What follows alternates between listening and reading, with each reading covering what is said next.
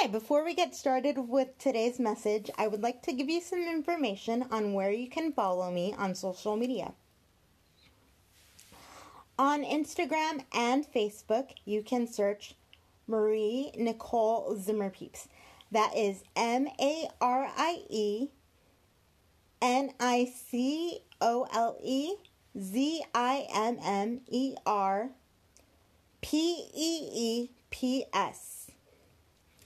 And now on Twitter, you can search Encouragement, ENCOURAGEMENTW2.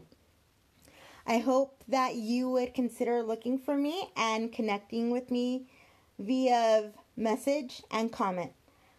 Let's get started, and I hope you enjoyed today's message. Thank you for joining.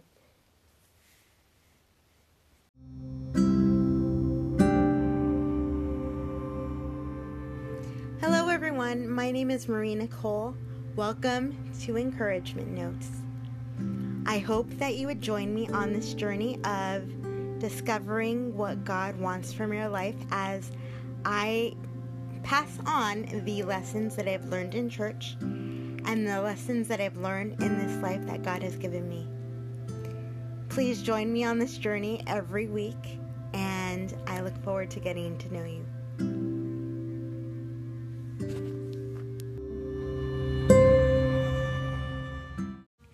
Hey, I hope all is going well today and you're having a beautiful, blessed day. Today, I want to hang out with you and finish the sermon series called 7 Words to Change Your Life. And this week's word is wow. So we are going to talk about the wow moments that we have as believers, and that Jesus calls us to be people that make other people say wow. And the way that he does that is in 3 ways. So to kick off the sermon notes, I would like to read a few Bible passages to you. The first one comes from the book of Philippians, and it's chapter 2, verses 5 through 8. And it says, "You must have the same attitude that Christ Jesus had. Though he was God, he did not think of equality with God as something to be clung to. Instead, he gave up his divine privileges. He took the humble position of a slave and was born as a human being. When he appeared in human form, he humbled himself in obedience to God and died a criminal's death on a cross." And again, that is Philippians 2, verses 5 through 8. And the second passage that I want to read to you comes from the book of John, chapter 13, verses 13 through 17. And it says, "You call me teacher and Lord, and you are right, because that is what I am. And since I, your Lord and teacher, have washed your feet, you ought to wash each other's feet.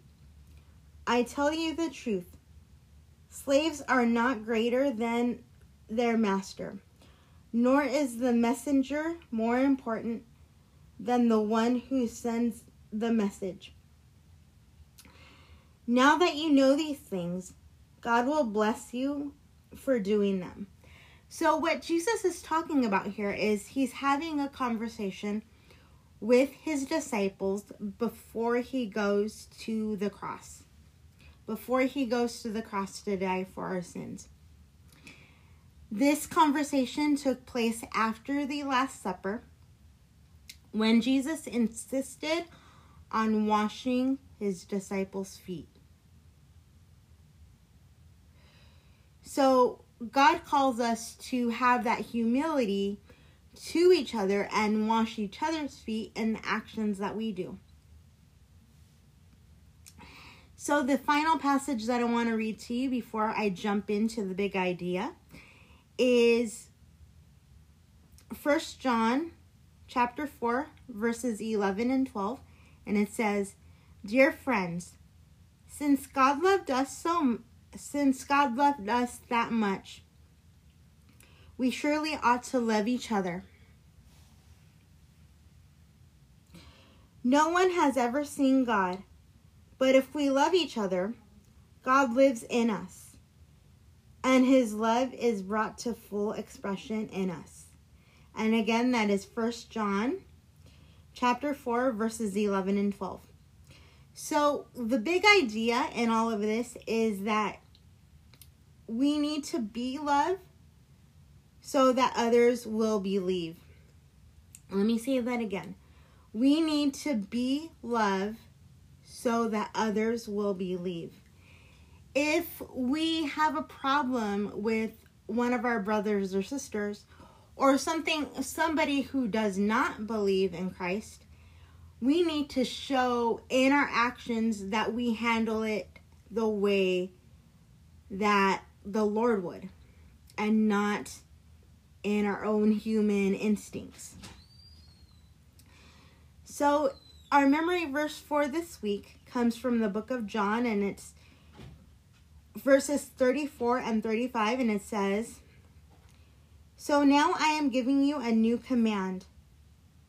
Love each other just as I have loved you. You should love each other.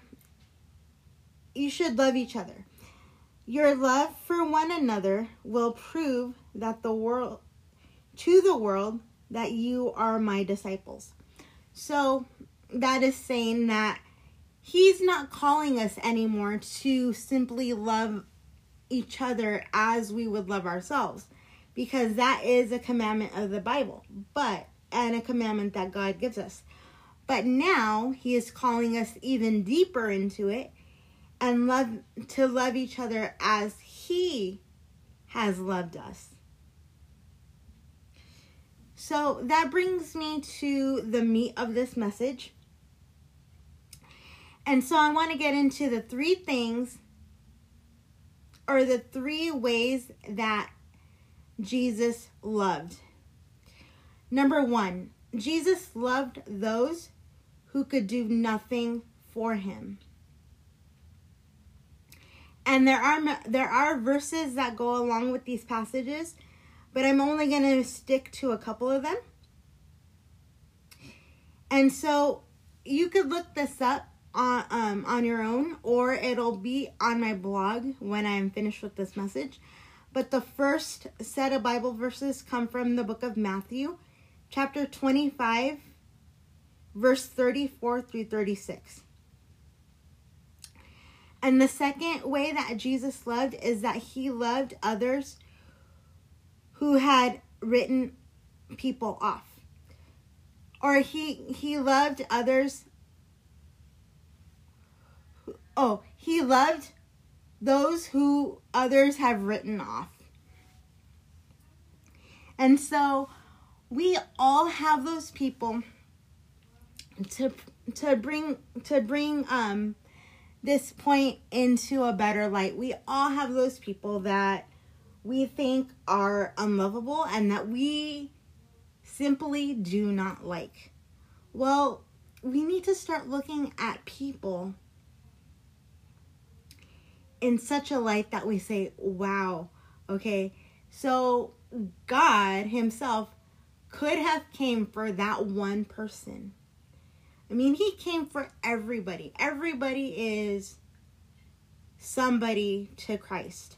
So he could have come for your worst enemy. He could have come for my worst enemy. I could be somebody's worst enemy, and he could have come to die for me. So now I want to dig into the next set of Bible verses that are the jumping off point of this point. And it says, it comes from the book of Matthew, chapter 9 and 10. Chapter 9, verses 10 through 13. Chapter 9, verses 10 through 13. And it says, Later, Matthew invited Jesus and his disciples to his home as dinner guests, along with many tax collectors and other disreputable sinners. But when the Pharisees saw this, they asked his disciples, "Why does your teacher eat with such scum?"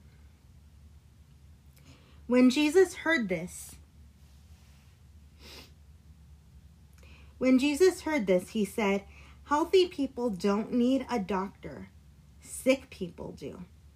For I have come not to call those who are righteous, but those who know they are sinners." And again, that is Matthew chapter 9, verses 10 through 13. So the third set of people that Jesus came for were those who love him imperfectly. And so a prime example of somebody who loved Jesus imperfectly, but Jesus still loved him anyway, is Simon Peter. Simon Peter was the guy who, when Jesus was getting ready to go to the cross, he hid. Well, first of all, what Simon Peter did was that at the Last Supper, he swore that he would die with Jesus if he had to. But when push came to shove, and at that moment that Jesus was arrested, he swore to a young woman 3 times that he did not know Jesus. And Jesus knew that this would happen and called him out on it before it happened. So we see that Simon Peter was a person who loved Jesus imperfectly. So in John 21, verse 3, it's John 21, verse 3. It says, "Simon Peter said, 'I am going fishing.' After breakfast, Jesus asked him, 'Simon, son of John, do you love me more than these?' 'Yes, Lord,' Peter replied. 'You know I love you.' 'Then feed my lambs,' Jesus told him. Jesus repeated the question, 'Simon, son of John, do you love me?' 'Yes, Lord,' Peter said. 'You know I love you.' 'Then take care of my sheep,' Jesus said. A third time he asked, 'Simon, son of John, do you love me?' Peter was hurt that Jesus asked him this question a third time. He said, 'Lord, you know everything. You know that I love you.' Jesus said, 'Then feed my sheep.'" So the reason why Jesus was asking Peter 3 times, "Do you love me?" was not because Jesus didn't know that Simon Peter did not love him. He asked him in order for Simon Peter to affirm it 3 times, because the first thing that we see that he affirmed 3 times was his denial. "No, I do not know that man. No, I do not know that man. No, I do not know that man." And by the way, what these verses take me back to is a moment at Hume Lake where our rec coordinator, his name was Ryan, I'll always remember this. Our rec coordinator was in a little skit, and this was the skit. He was sitting at a fire, and he was talking about when Jesus asked him, "Do you love me?" And he went off into this monologue about how frustrated he was getting. But at the end of the monologue, he said, "I know why he did it." So that is something that always brings me back to that moment when I read these verses. So, to end this message today, you guys, I want to extend the invitation to you to accept Jesus Christ as your Lord and Savior if you have not done that already. And all you have to do is say, Jesus, I don't understand everything, but I do understand that you love me, even though I am imperfect, and I am made perfect only through you. I accept you into my life, and I want you to walk with me through this life so I will never be alone again. I accept you as my Lord and Savior. And I guarantee you that if you prayed that prayer or something like it, that He has heard you, and that He will take you on such an adventure that you will not regret it. I will talk to you guys later. I look forward to sharing the upcoming messages that I have with you guys. I'm looking forward to sharing the new sermon series with you, as well as some thoughts on a change of thought pattern that I have had over the past few weeks. So I love you guys, and I hope that you know that all of my content is shareable, and that I welcome you sharing it. I welcome your comments and your questions, and please let me know how you heard about my podcast and what has stuck out to you over the time that you've been listening. So I will talk to you later. God bless. Bye-bye. Thanks again so much for listening. Feel free to leave me a true and honest review on your favorite podcast player, or you can also message me via my website. I have the audio set up where you can leave me a voice message. I'll talk to you soon. Bye-bye.